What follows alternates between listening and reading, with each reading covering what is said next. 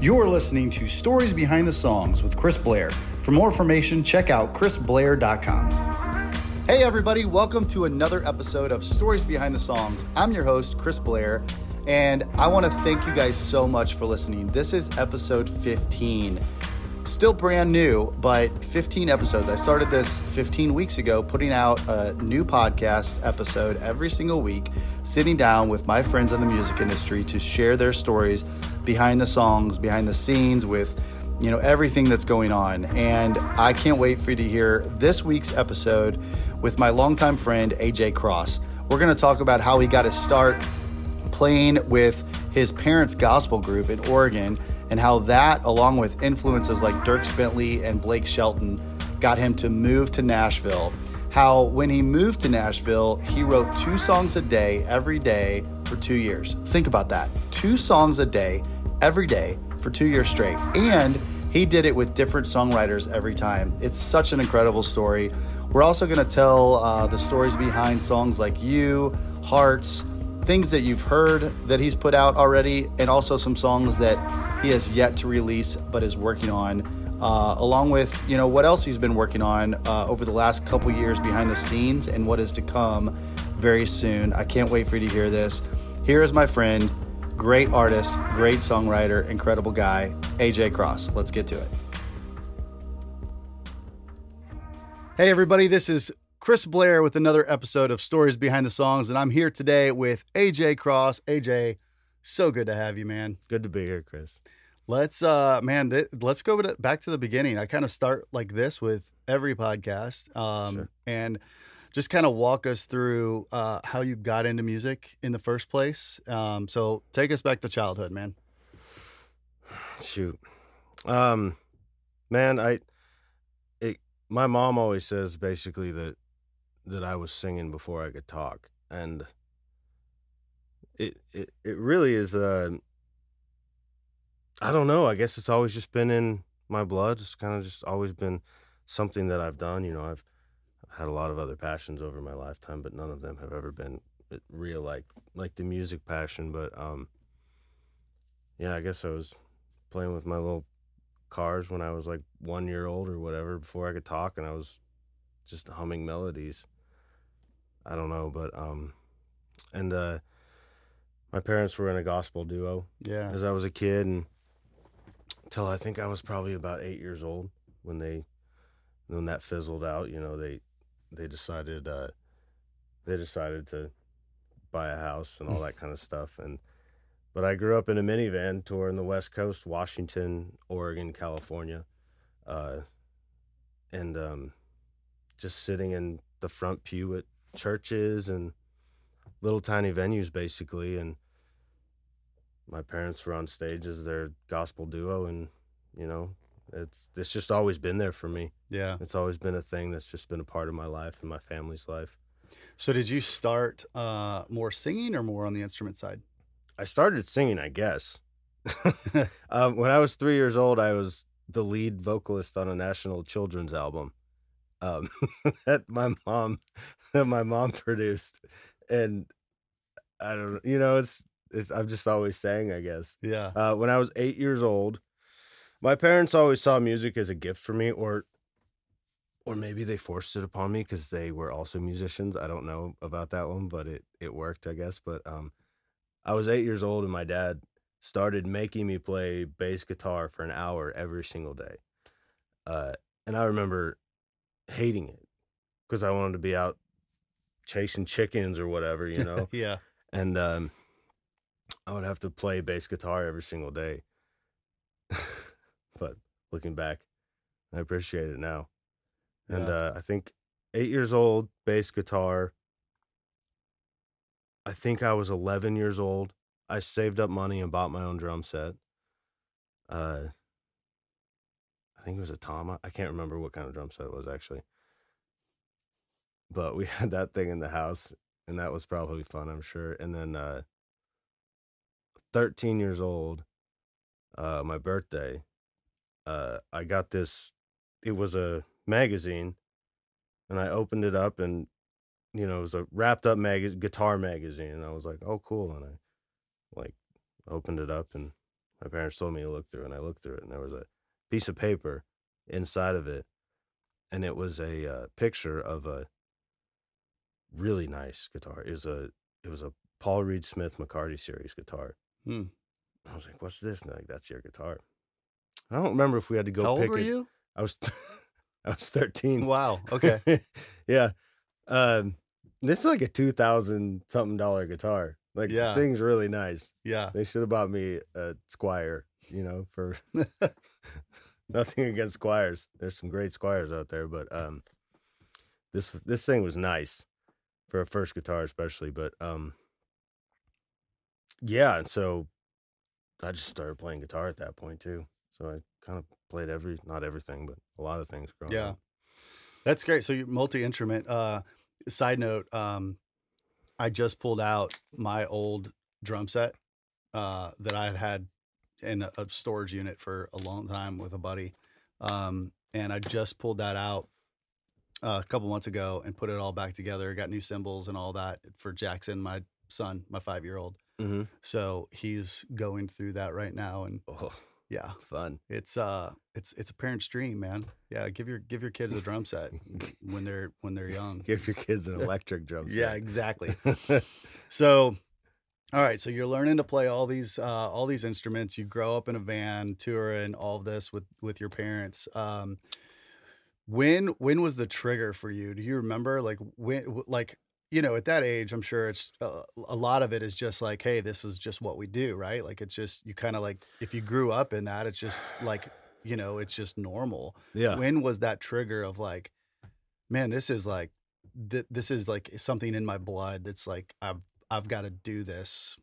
So walking through like the timeline of it, when I was 8, I had a friend who his name's Jacob. I haven't talked to him for a long time, but he was probably still is just a prodigy guitar player. At the time, he was probably 8 years old also, and he's playing crazy flamenco guitar, just all over the neck, like mind-blowing stuff. And I was in a band with him and a couple other friends, and I played bass and I sang, and we were trying to play like punk rock Christian music with a flamenco guitar player, and it was just a mess. But that was, I think, that was 8 years old. We played our first show. Our band was called The Spares. Tell me about that. The Spares. How'd you come up with that? Because we were spared. We were spared by Christ. I love it, dude. I love it. Yeah, and also Britney Spears. But we had a back deck, and we played a show for our family on the back deck, and it was our first concert. 8 years old, you got a band. I love it, dude. Yeah, it was great. So that happened, and honestly, that triggered something. I don't know exactly what it was, whether it was something for the stage. Mom and dad are out there cheering us on, and that was a big deal. It was just music. It just triggered music for me, like that, I guess, that band and that feeling. And I did a lot of experimenting after that. I got into rap. I got into real hardcore metal. I was in a bunch of metal bands for a little while. You had really long hair, didn't you? Well, I had like slicked back. The front was like this, and the back was spiked up, and I had a big bleach spot right there. Bro, there's got to be some pictures out there somewhere. There's some pictures. I've got some recordings from the band, and we were actually not bad for kids. Yeah. But I was in, I think, four different metal bands. One of them being named Blood, Blood, and Blood. Blood, Blood, and More Blood. Just stuff, Yeah. We played one show with that band. There's a couple other bands that we were really consistent and playing all around the kind of the West Coast area. Yeah. As kids, it's too much. It was a lot for my parents to try to keep up with and stuff, but my mom was great about it. And with that kind of, there's a lot of like kind of rebellious mindsets in that younger scene, basically. Mm-hmm. And my mom was very good about that and saying, if you want to have band practice, like have it at our house and I'll make cookies and all that kind of stuff. And so they put up with a lot through through all of that. But I made some great friends, met some really talented people who are still doing music today, and in the metal world are crushing it, Yeah. which is really cool. From a small town in Oregon, it's just funny to see that style of music actually really did have an impact for uh there was a lot of people doing that kind of music, Yeah. you know? So you're doing all this, you're dabbling in a lot of different bands, and you're having a lot of fun. I wanna jump forward a little bit because I've known you for over 10 years. Yeah. Most everybody that's probably listening to this doesn't yet know who AJ Kross is. Sure. And that's why I wanted to sit down with you, because you've got such an incredible story, and I know the things that you've got on the horizon. And I just can't wait to see all that blow up. So kind of walk me through, like, I want to get you to Nashville and then kind of talk about songwriting and the stories behind the songs, and Okay. the gist of what all this is about, right? But I've heard you talk about you would like have these heavy metal punk bands and just like banging your head against the wall, like, just Right. and then you get in your truck and you drive home, and what would you listen With to? country music on. Yeah. And I didn't tell him that I just love country music. It's just small town in Oregon. I'm from a family of a bunch of cowboys and woodsmen, basically. So, like, I mean, in my blood is survivalist. It's like going out into the woods for Bear Grylls. pretty much. Yeah, Yeah. it's just survival stuff. Things living off the land is like it's just part of my family's lineage, basically, stuff like that. So, I would get into the car and listen to country music on the way home, and I just always loved country music. Um, and the moment it clicked, though, I was 15 years old, and there's a couple things. We were playing before this. What kind of set it up? We were playing with a show with a pretty big metal band. I'll say pretty big. I won't name any names. Um, and big stage, big festival, all this kind of stuff. And I noticed that they were still traveling in 15 passenger vans. I was like, no, that's not for me. That's not the future I want, is, just roughing it in Yeah. these vans. And so it got me thinking, but then I was watching CMT videos one day when I was 15, and Dierks Bentley video came on. The song, got a guitar, got a guitar on my back. You know that song? Yep. I don't know. It just That just did it for you? It fed my soul, and Yeah. I said that I want to do exactly what he's doing. Yeah. So I really dug into it. I wrote my first country song at that time. Mom and I wrote my first country song together. The song was called Lone Rider. We recorded it with a friend named Matt, and I helped build a studio back home. My dad and I did, and it in turn for recording time. So I learned how to build studios. Yeah. Man, that's awesome. Yeah. So Dierks kind of gets that shift, and you're like, okay, country music is what I've got to do. So Yep. when did you decide, hey, I got to get out of Oregon and get to Nashville? That's when I decided I wanted to get to Nashville. I was When you 15 started, years old. okay. I'm all in. I'm Yeah. all in country music. I love country music. I always have, always will. So Still you do. graduated high school, Graduated high You- schoe skip college, and you get the School of Hard Knocks in the country music college. I went and to work at a restaurant back home. Yep. I worked there for quite a while, and then when I was 21 years old, I had saved up enough money, and I said, okay, it's go time. Get in my truck, drive to Nashville, broke down 3 times, alternator This is the issues. white Chevy, right? Yeah, Yeah. I still got it. Yep. It's my baby.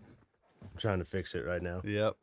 Over and over and over again. I know. That thing's it's a classic though, man. I love it. Yeah. OBS Chevys is one of my passions too. Doesn't Dierks have a truck just like that? Dierks and I literally have the exact same truck. Yeah. That's why I've done a few mods to mine to change it a tiny bit, because it was so exactly the same that I was like, this is just awkward. Like, I feel like People like wave at you thinking you're Dirks. Dirks and I we'd pull up at like a stoplight a couple times next to each other, windows go down. Nice truck. Nice truck. Thanks, bro. Like, how many miles you got? Oh, blah, blah. You know, we like yell back and forth for a minute. Light turns green and go separate ways. That's got to be full circle, though, man. You're like pulling up in a truck that obviously you both love, and the guy that shifts your heavy rock to country music and gets you to move to Nashville is like, you're like talking at a stoplight. Yeah, it was kind of weird. That was the first time was kind of weird. The second time was like, it was like, okay, this might keep happening, and that hasn't happened since then. I parked his. Well, maybe he'll listen to this. We'll tag Dirk Bentley in the liner notes, and I love it. Hopefully he listens, and maybe you guys can do a duet with your trucks. Yeah, I parked his car one time too, or his family's car, not the truck. Yeah, but I was valet parker, so I don't know Dirks. I just have these little interactions. But the truck was a cool one. Yeah, I was like, so you're here in Nashville. You break down 3 times coming here. What do you do? One of the times, you mean, what do I do in Nashville? Yeah, once you got here, like what I'm getting at is like, I think it's incredible, especially for all the songwriters that are listening out there. Yeah. Like what dedication and like passion and work ethic it takes. Like this is not an easy industry, right? Like it's so hard, and there's no crystal ball of like, it's music. I say this all the time, but music is subjective. So you can work so hard, but because of all these execs and all these decision makers in the music industry, you can't get to that next level that easily without full support of the whole team, right? Yeah. So you get here and you did what not many people do, and you wrote how many times for how long? I wrote 2 songs a day for 2 years, every single day. Different co-writers every song. So I tried to book 2 writes a day. And I did it. You know, if I couldn't book a co-writer or whatever, I would try to finish the song myself, you know, just and I didn't go to college just because of music. I knew music was what I was supposed to do. So Yeah. my parents were full support. But my dad basically said, "Hey, like if you're not going to go to college," he's like, this is what I need you to do. I need you to get 4 types of jobs: a service industry job, a blue collar construction job. I don't remember the other 2, but I think I did them. Anyways, but he said, and then when you get to Nashville, I need you to put yourself through your own music college. He said, because you're not going to school, you have to do it yourself, basically. So my dad's a very wise man. Yeah. Very wise man. He knows me. Shout out to Ted. He knows me very well. So yeah, shout out to Ted. Yeah. Ted is my dad. So, I mean, let's sit on that for a little bit. There's the train. We knew it was going to come. We are in a studio. Shout out to my buddy Brandon Metcalf, who is letting us come, and we got into the studio. You're recording today, and we got to get into a studio a little early and knock this out. But there's a train track right behind us, and we're not going to edit it. We're just going to leave it in there because it's nostalgia. It's kind of cool. It's Nashville. Love the train. So, yeah, I want to sit on that for songwriters, because, like, most songwriters, when they move to Nashville, they're out networking if they're doing what they need to do, right? They're out networking, they're meeting people, they're playing writers rounds, things like that.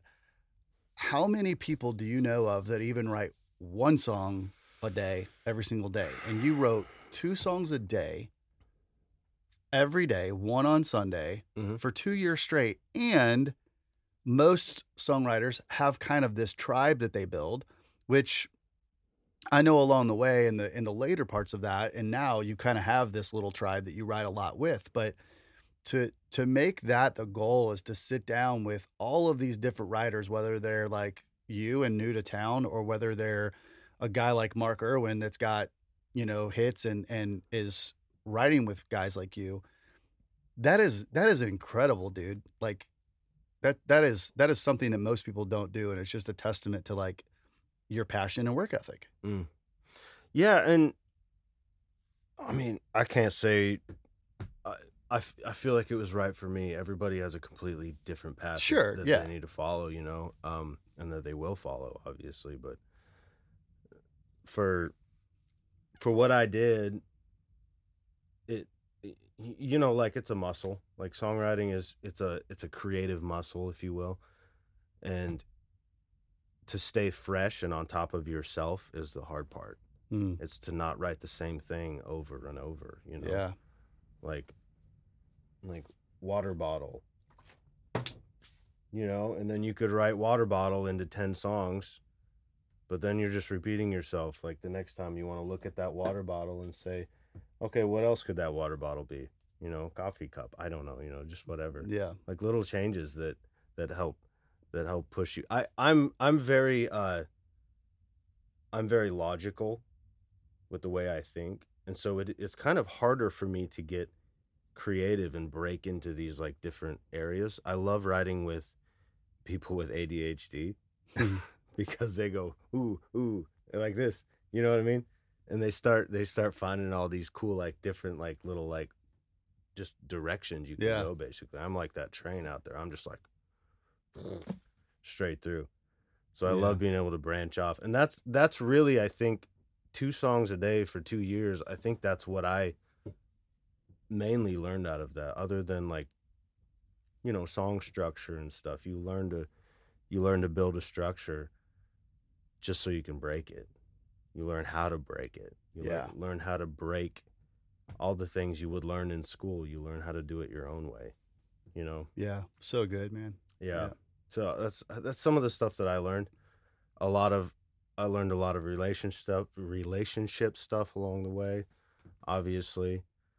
The best networking I did was at writer rounds, and I would get these rounds booked at these little tiny venues basically, and it's my thing was like always new Mm, people, write with new people, ask new people to be in the round with you, because then they're forced to listen to 5 of your songs and learn actually who you are a little bit, and you can also decide if you think you'd be a good fit to write because you hear 5 of their songs or yeah. 4 of their songs, whatever. Yeah. So I did that a lot. I think you're really good at that. I've seen you like you can be watching TV or a movie or something, and it's like there's that line, something hits you, and you're like pulling out your phone and taking a note. It's like, ooh, there's a Yes. hook. Yeah. Like Dewey Cox, he's like, walk hard. Yeah. So you That's my got line. you're knocking out literally hundreds of thousands of songs when you first moved to town. You also wanted to know what life was like on the road. So you took a job out on the road with a big country star. Yeah, I had quite a few different jobs in Nashville. I was valet. Um, I was a bouncer down at Winners and Losers, which is, for people listening who don't know, it's owned by George Strait's manager. It's kind of like the The local local hang. the Yeah. local hang, which Was just is there last week. really, Yeah. yeah, it's a good spot. It's kind of turned into a crazy mess in Midtown there, but um, on the weekends, I should say. But yeah, I did security there for about a year. I was a plumber. Um, I was a plumber for about, shoot, a year also, and the owner of the plumbing company gave me a job because he was a songwriter too, and he's like, "Hey, you need a job? I got a job for you." So I was like, "Okay." So I learned how to be a plumber. I was always really good at construction and just things with my hands, basically, and I did that for a year or so, and um, I writing songs after work every day and on the weekends and stuff, and trying to juggle that. It was really busy, but yeah, I was literally down in a big septic tank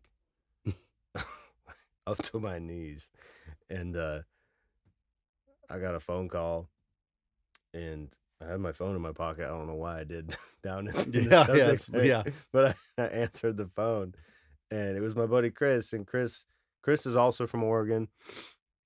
He's a front of house guy. He's a sound guy, and he called me and he's like, "Hey man, it's the artist was Tracy Lawrence he was with, and he's like, "Hey man, we need a stage manager and a tech, and I think you'd be really good for the job." So I climb out and I told my boss, and he's like, "Well," and I said, "Oh," I said, "That sounds awesome." To Chris, I said, "That sounds great, man. When do you need me?"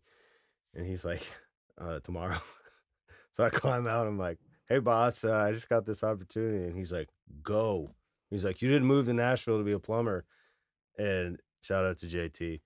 Um, Thank you for that. Yeah, Uh, that's great. that So really got the ball rolling on music, and uh, yeah. So I was out there for 3 years or so, and every weekend playing different, all over the country yeah, on the bus. Just an amazing experience, learning about that life, and I really tried to take everything to heart because, like, as an artist, I don't want to just sit back and wait for the opening act to finish their set and then walk off the bus and go play my show and then go back to my bus. I don't want to do that. Like, I want to be a part of everything. yeah, Um so I mainly that's why I was excited to take that job, because I learned all the behind the scenes. I was the only tech for all the instruments. So usually a a band or a singer, whatever, has a guitar tech, a drum tech, a keyboard, yeah, utility tech. So I was the whole full stage tech, full stage manager, and I learned a lot. yeah, I learned a lot about working in the Texas heat and all that kind of stuff, and it's great. And yeah, also about what it's like to be around a superstar. yeah, You know, yeah. so yeah, that was a great experience in my life. This episode is brought to you by Brit Skin Beauty. Located in the beautiful Indulgence Medi Spa in Mount Juliet, Tennessee, Brittany is the go-to esthetician for facials, dermaplaning, microdermabrasion, waxing, lashes, and any skincare products and consultations. So many people in the music industry use her frequently, and her work speaks for itself. To schedule your next consultation or make an appointment, visit britskinbeauty.com or send an email to britskinbeauty@gmail.com. So you get a phone call that pulls you out of literally the crap, literally. Yeah, yeah. And yeah, so okay, so that's a little bit of a 20-minute background, I guess, or so, of how you got started, got to Nashville writing. Sure. Just kind of did all these jobs to learn and all of this kind of thing. And then you kind of shift, you get off of the road, and you start to focus more on you as an artist, Yeah. and you're writing more for you. So let's talk about the story behind a song. So Right. whatever song you want to do, but let's peel back some layers and let the listeners kind of know a little bit more about what it is that AJ Kross is like in that head of yours when you're creating a song. Man, when I'm writing a song, like, I'm trying to think, there's 100 things you're trying to think at the same time. Like, honestly, you're trying to think for yourself, but you're also trying to move forward with everything you do too, and be creative with the lyric, with the melody, with the cadence of things, uh, with the music. If you're playing guitar, piano, whatever, writing it on the guitar, piano, trying to maneuver just a little bit differently. Um, So what's one of the but songs that you feel like really touched you in a way that you like that did that, where it's like you're writing songs still for other people, right? But like a song that you're like, man, this is mine. Like this is a song that I want to do as an artist. I want to put out to the world. the man, it's so hard because there's a lot of songs Yeah. that are babies of mine, Yeah. and I just love them all. The first one, The first one that I wrote, I'll just give you a little preview of it here.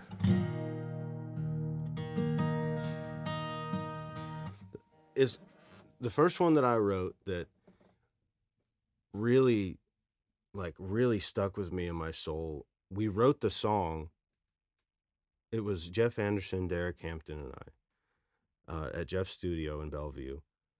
And we wrote the song. The song's called Hearts Don't Really Break. Yeah, I love this song.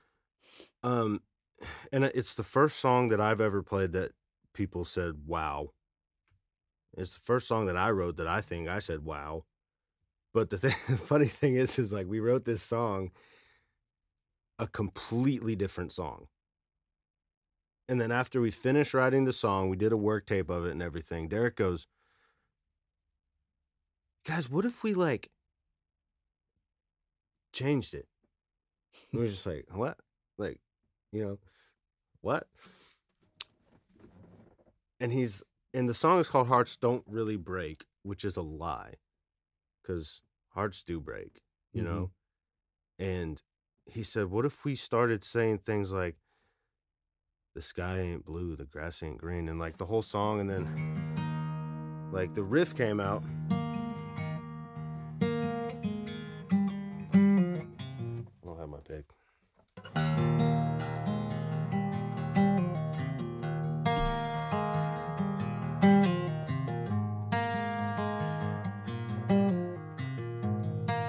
So like the riff happened, and Derek's lyrics just kind of fell into place.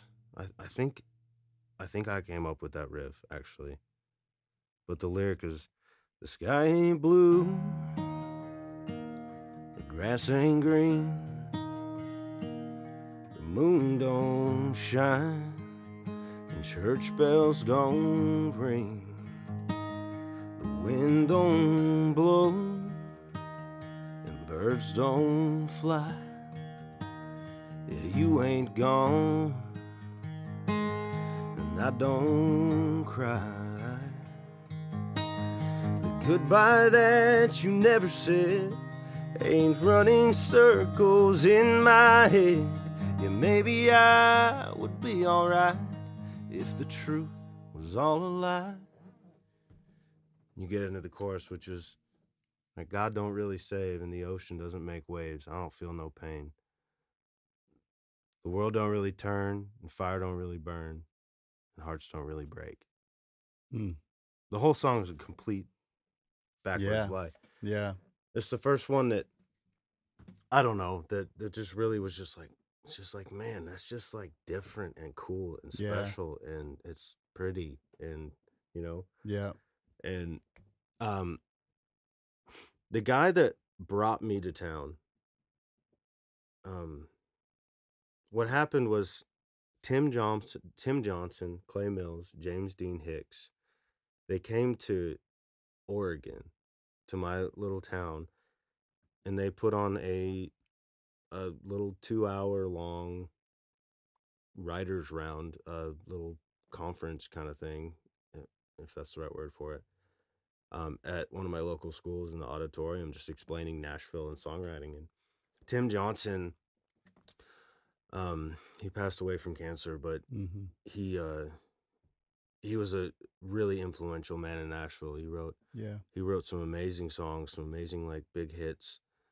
And my mom contacted him since he was in town and said, "Hey, we need to talk to you. My son," I think I was 18.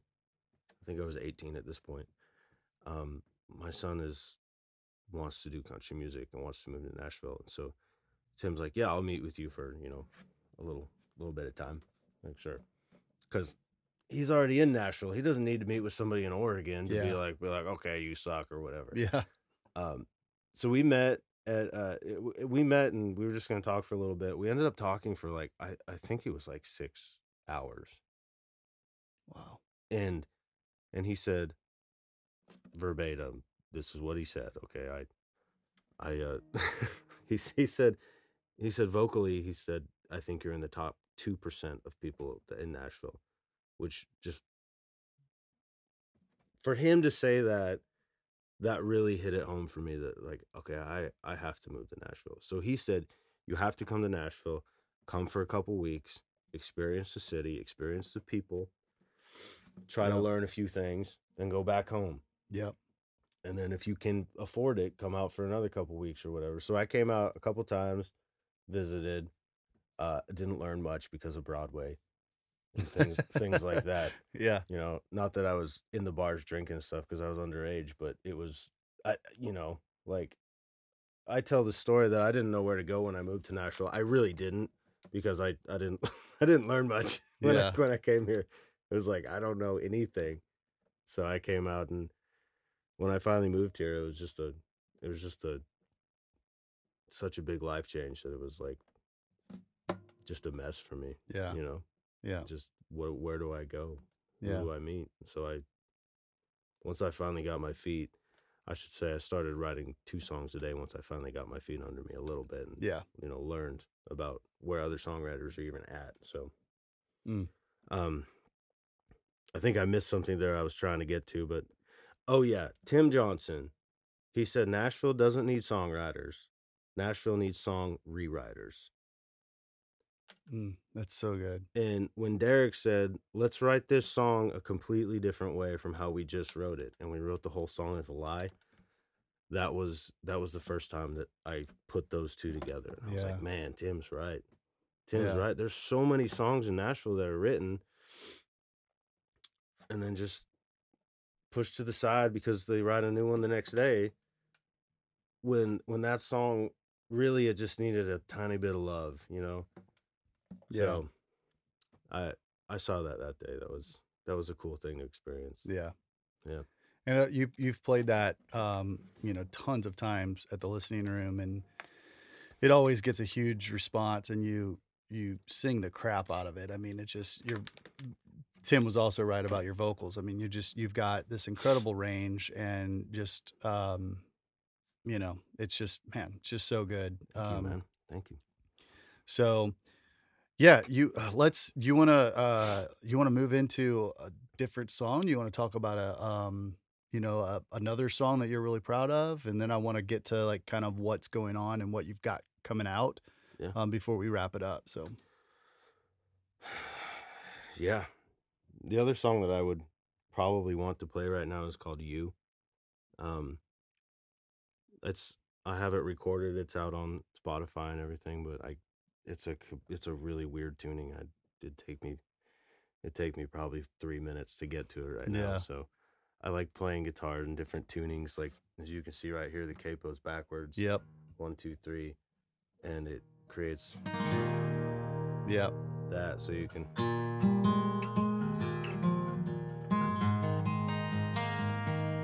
can just mess around, you know, and play things different. Like, I've always liked that. So with that song "You," if you go listen to it online or whatever, the guitar's really beautiful, cool in it. Yep. And that's because I turned everything. Yeah. So I can't do it right now. But a lot of songs for me start with riffs. I sat down with Michael Whitworth to write our first song together, and he goes like that. I'm like, what was that? That's cool. And then we started doing this. We moved it up there. And we looked at each other and we were like, this is going somewhere. And he goes, hey. We start going, hey, girl, when you're looking that way, you make me going straight, drop my jaw, slip and fall. You're putting down what I'm tripping on. It's all you, girl, you got it all. And you got me thinking like, oh my, how come a country girl so fly? You're spending all of your time with me, we kicking it. I can't complain cause I'm loving it. It's getting good, good as it gets. I got that mad love for you. I got it bad, yeah, so bad for you. Ain't a damn thing I wouldn't do for you. Act a fool for you, tattoo for you.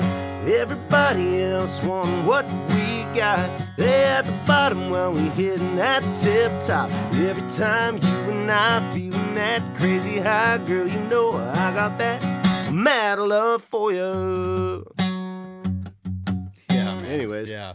some songs just come out of the blue like that. Yeah. Every song's so different. Sometimes you have to write a song for 10 years sometimes. And then some songs, just that song, we wrote that in like 30 minutes. Yeah. And I play it at every single show because it feels right. Yeah. Such a good show. Such a good song. I want to talk about You a little bit too. I know it's got all the crazy tuning, but I think it's cool knowing the story behind that, how you wrote that, and it meant something so special to you at the time. But how a song can just completely change when, seasons in life change. Yeah. So you wrote that before you met Krista, your wife. Yeah. And you loved the song then, but then you met her and was like, wow, this song was like written for her. She's the reason that I personally wrote the song. Yeah. I wrote it with Mike Sprinkle and Mindy Campbell. And the song was recorded and by other people, and I got phone calls from the biggest. I don't have any hits. I've never written, yet. I've never written a song that's gone to radio from a big artist or anything, and which is fine, it's my path, Yeah. I write them every day, I feel like, and someday people are gonna hear them. Yeah. Yeah. But for now, I'm just writing songs. But that song, I got phone calls from a couple of the biggest artists in country music saying they wanted to record it. And it was recorded by one of them. And it never worked out for these people to actually record the songs, except for one of them, and for them to actually go to radio or anything. It just never worked out. Yeah. And I knew that song was special and it had a purpose. And then I met my wife. And I was like, oh. Like, for me, you are the reason I wrote this song. So that song it's called You. It's on Spotify and all that kind of stuff. For anyone who hasn't heard it. And you've played it at probably 20 different weddings yourself, and then I've played it at a ton of weddings for the first dance. It's been really special. It's probably been played at 50 other weddings that I don't know about or get tagged on, Instagram or whatever. It's saying that, just saying that, showing that they danced to the song. And it's it's so special to me. Yeah. To write a song that impacts people like that. And that they feel love for each other, for the song, with the song or whatever. Yeah. Yeah. This episode is brought to you by Sennheiser microphones. When we first started this podcast, we were using some older microphones, and Sennheiser came in and sponsored us and gave us some MK4s and 914s. And I mean, I'm telling you, it's made all of the difference in the world. We love these microphones. We use them at the listening room as well. And I just can't say enough great things about them. Go check out Sennheiser.com. If you are into music in any way, their microphones are hands down the best on the planet. Go check them out, Sennheiser.com. And thank you, Sennheiser, for the support and the sponsorship. We love y'all. So that's a couple stories behind some great songs. You had some songs like that, like You, and some things like that. It Can Wait. Dirt Poor Rich. You put 3 songs out, and then you kind of took a step back, and I think this was like, I know it was hard for you, but I also think it was really smart because you wanted to focus on building everything around your brand and who you are and you as an artist versus AJ, the songwriter, right? Yeah. And I know you, like we mentioned earlier, going into the studio, well, we're in a studio, but you're going to be recording vocals later today. Yeah. And you've got a project that you've been working on behind the scenes, building the team and all of that. And I know you've got some great things coming up. we talked a little bit before we started today, and I know you don't have a specific date yet, but you can slap me if I'm not supposed to say this, but like I think it's within the next couple months or so that you're gonna start putting some stuff out, and then Yeah. and then and I want to talk about that too because I think it's cool that you've got some that are like full band, radio ready songs, and Mhm. then you wanted to like just kind of give some of these songs that you've played in writers rounds that's just you and a guitar, and you're doing a little bit more than that, Yeah. but you're just kind of like almost like the demo sessions where it's like a kind of an acoustic kind of feel, which is really, really cool. Yeah. That's what we're doing right now. It's they sound amazing where they're at, and Eric, who's producing he has the same vision of we're going to keep them a little bit stripped down and uh just a, just more stripped down, but he says everything's going to be done with a purpose. So it's going to be kind of like Sam Hunt's mixtape stuff, Yeah, if you know that, like, exactly. it's all Yeah. done with a purpose, but it's kind of stripped down. But everything's there that you need still. So that's kind of where we're at with this. And also, I'm every single day people ask me for the 3 songs that we're recording, and I don't have them recorded anywhere. Yeah. I just have work tapes done on my phone.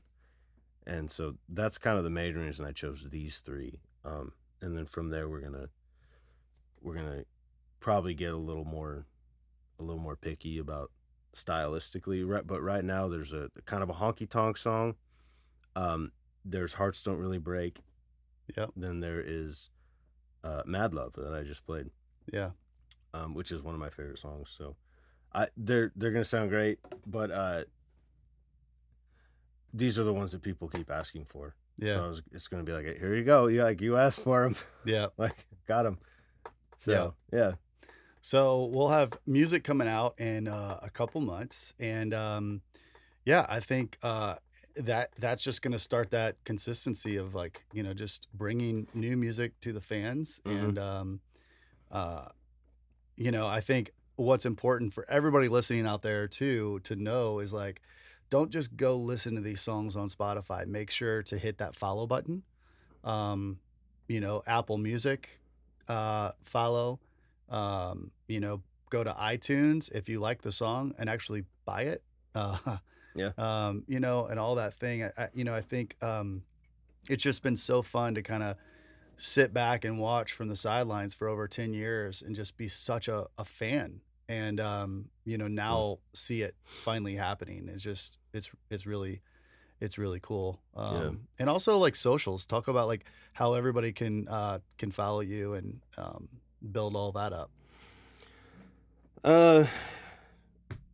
I mean, go follow me. It's like, Just do it. yeah, pretty much like AJ Kross with a K.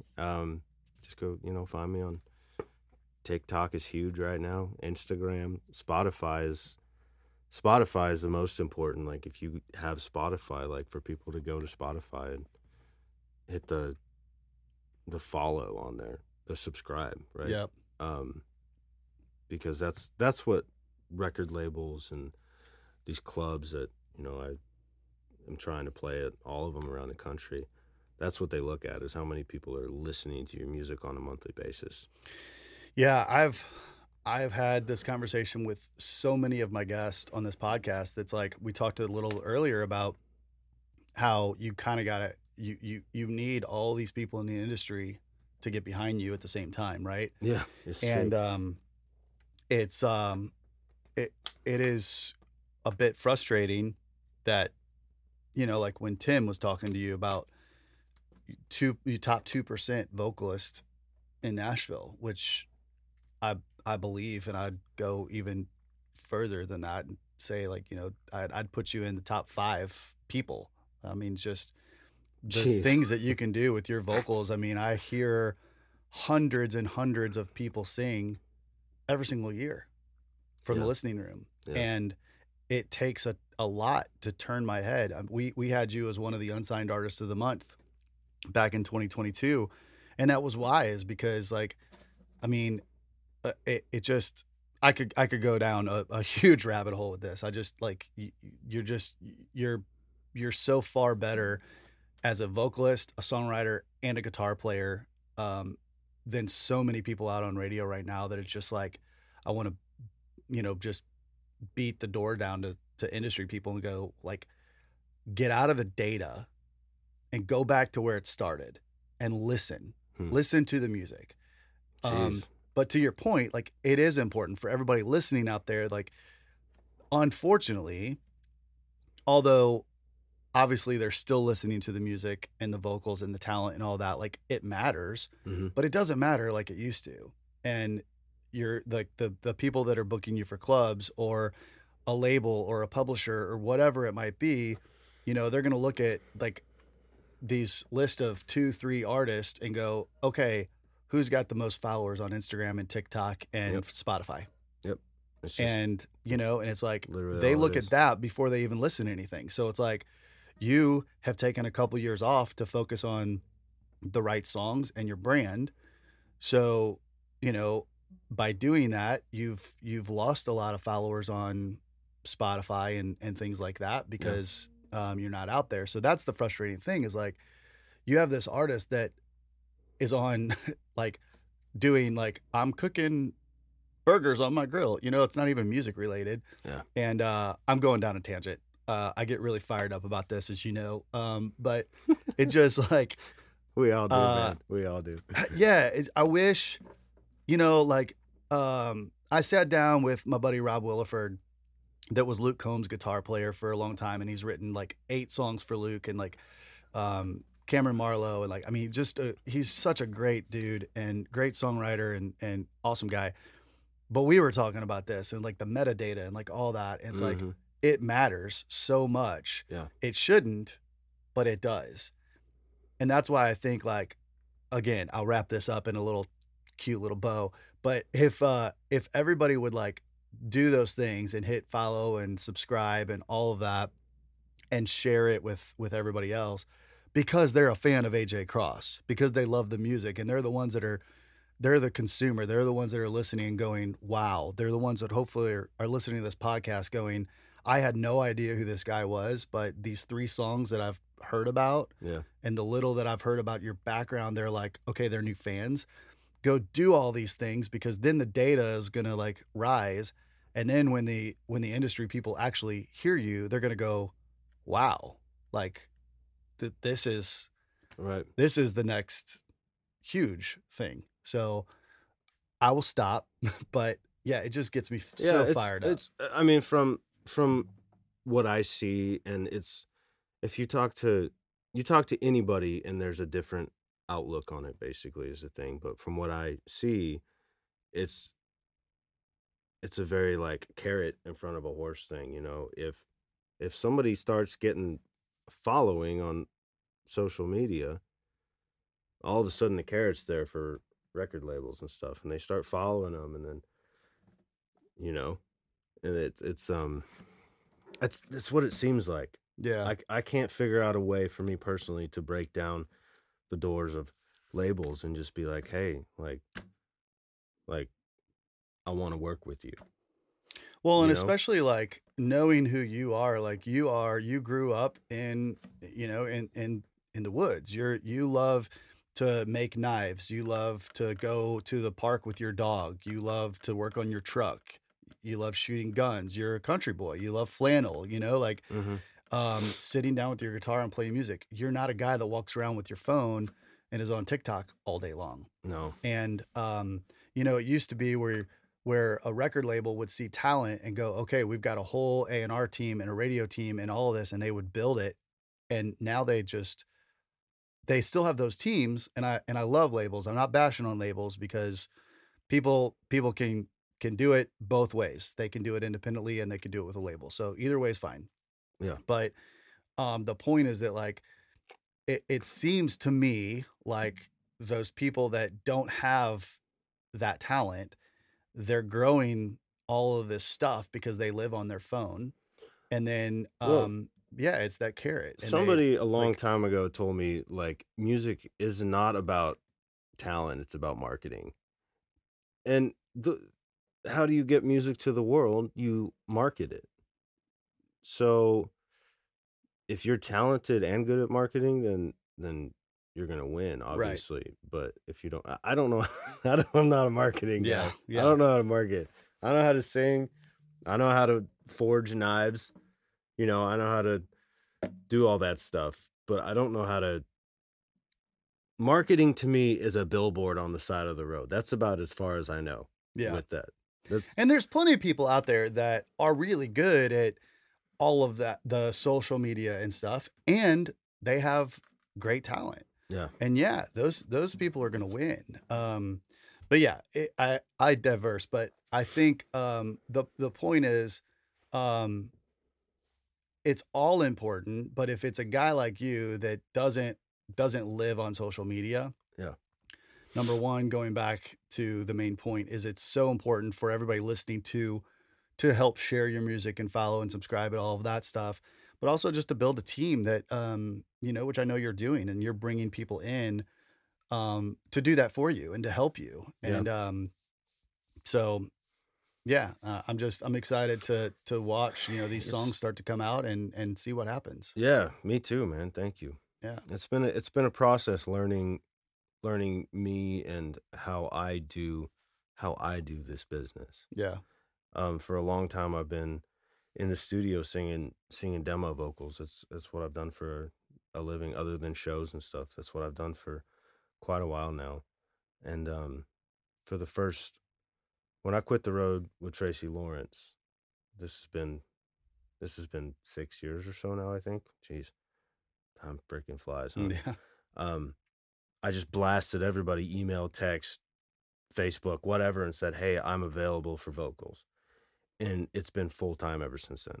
But when I first started doing that, people would hire me for, like, say 2 songs. And the first one, they'd be like, hey, we want you to sing this like Justin Bieber. And the next one right after that, they'd be like, okay, this is like a George Strait vibe. Okay. And then I would go to the next studio down the street and they'd be like, okay, we want you to sound like Dolly Parton in this one, Yeah. just like over here, over there, blah, blah, blah. And I completely lost sight of, like, how I sing. Yeah. Like, how do I do this? Like, what kind of songs do I write? Because I hear all these different songs every day. Even to this day. Yeah. It still gets into my head. And then they want me to sing them in all these different ways. Backstreet Boys, whatever, And I fell into that because I was trying to make a living doing it, and I was trying to make the best impression and do the best job that I could with it. And I had a session one day that one song, it took 6 hours. And granted, I was still learning how to be a proper session vocalist. And finally, 6 hours later, I was like, on the mic, I was like, guys, I think you have everything you need. I need to go get some food because I'm freaking falling apart here. And that was the last one that I was like, gonna. Now, to put it in a nutshell, now they hire me for how I sing. Yeah. And it's been such a refreshing way to do it. Yeah. Because it's brought me back to who I am. I can sing all their songs. I can sing their Dolly Parton sounding song, but I sing it like AJ. Yeah. And it's really put me back into perspective of, like, who I am. Yeah. And I've worked with producers over the years and stuff, and they look me right in the eye and they say, you need to figure out who you are. First off, don't ever say that to somebody. Because that's just gonna, like, okay, let me just dig my own hole here, get in it, and then you can bury me. Go back to that septic tank. Yeah, exactly. It's like why would you even say that to somebody? Yeah. Like, help them, I went off on a tangent there. What were we even talking about? Yeah, I know, both of us. We're just going down this route. It was just, well, yeah, I think it's all good points, and you've figured out through that who you are. Yes, and that's now, right, yeah. like, you're a great artist. You're building a brand. You have figured that out, and now you're going to put songs out, and everybody needs to go follow it. Like, I have worked on this for a while now, trying to find out exactly who I am because of all the people that said, you need to figure out who you are. I guess it does work, but that's not the right way to do it. Like, Yeah. but, and now, the pieces have fallen into place, and it's really exciting, actually. Like, Yeah. it's really cool because now I'm like, okay, we can move forward finally, rather than just being like, okay, we're trying to figure this out. Like, who am I? Yeah. You know, Yeah. whatever. What do I wear? I wear boots. It's Yep. about all I know. Yeah. My hair goes to the sky, and that's just where it stays. Yeah. You know, it's either this or a hat. Yeah. So I love it. I think you don't change a thing. You figured it all out. And, now it's time to put music out and let everybody else know who you are. yeah, So, as I talked to Eric, the producer, and my producer, and he was at the Taylor Swift concert the other night, and he said he for 3 hours he felt like just a little kid. He was so happy. He said, dude, let's do that. Let's put some of that into this music we're making. He said 100%. absolutely. So, Man, I cannot wait. Eric is a genius, and Yeah. it's gonna be really cool. It's going to be a blast. Yeah. All right. As we wrap up, I always like to end just asking you, and you've worked so hard and you've talked about so much today. So first of all, thank you so much for taking the time. I Dude, know, yeah, like, thank especially you. on a day that you're about to lay down vocals. But knowing what you know now and going back to AJ touring in the van with your parents, like all that, like it's a little different, I think, for you because you've been in music literally your entire life. Yeah. But going through this school of hard knocks in Nashville, what advice would you give yourself if you were talking to 8-year-old AJ right now? I always wonder that. People ask that all the time, and there's always an answer that, like, there's always an answer that you have to give because they want to know right then on the spot. But like, there's so many different answers. But I really think because with music, we're trying to be genuine. We're trying to be original to ourselves, you know? But it's really hard to do when there's a formula, right? So learning the formula, but learning how to do it how you do it is like, that's really important for music, you know? Like take like Eric Church, for example. Like, he's like, there's a lot of people right here in this group, and then he's over here, but he's still like, you know how the circles like Yeah. intertwine? Right. Like, he's still touching it, you know what I mean? He's still in radio, but it sets him apart. And like figure out how to like rather be in that circle, how to touch the circle, how to connect to the circle, you know? But still be your own circle. Trendsetter. It's a lot of circles. That's a lot of circles. that's I feel like I'm going in circles all day sometimes. That's awesome, man. Man, It's great advice. I mean, you're talking about like Eric Church, like what a marketing genius, going back to marketing, and it's like, yeah. I think if I'm hearing you correctly, yeah, like what you would take away is like just to kind of what you were talking about, to figure out how to be yourself and be a part of that overall group of country music, right? But don't be a mold of what somebody wants you to be or what somebody else is already doing. Be yourself and figure out how to do it like that. Circles. Circles. Yeah. Jeez. That's going to be the name of this podcast. Is Circles. So many circles. right. Like one time somebody told me, which actually was really good advice. He said, always answer your phone. And it makes a lot of sense because like as singers and stuff, like as musicians and songwriters, there's a lot of highs, a lot of lows. There's a lot of like, great feelings, and there's a lot of like minor depression. Yeah. And you gotta always answer your phone because like there's a lot of times for like people won't answer their phone, and they'll miss out on something that could could have changed their life forever. At one phone call. Yeah. But they didn't know, it looks like spam or whatever. But if it's like a 615 Nashville number, like you got to answer it. Yeah. You know? Yeah. But that's great.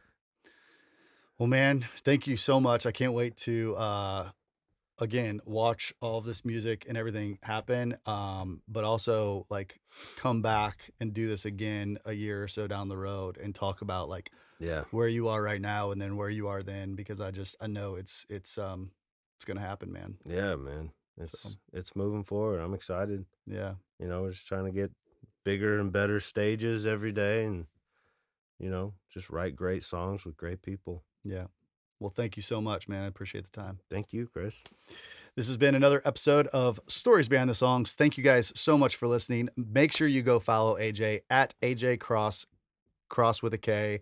Look him up on Spotify, Instagram, TikTok, all the places. And we'll continue to bring great artists like this. We appreciate the support so much, and we can't wait to see you next time. Thanks for listening.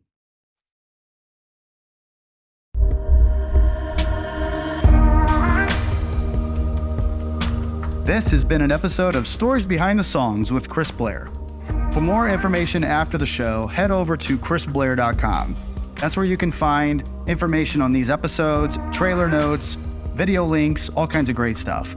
Also, make sure to leave us a great rating on iTunes, like and follow us on Spotify, YouTube, wherever you listen to podcasts. Leave us a comment, let us know what you think. I really hope that you think this show is awesome, and we really appreciate the love and support. I promise to keep gathering great content and continuing to sit down with more amazing songwriters and artists as we grow. Thanks so much for listening. Thanks for the support. We'll see you next time.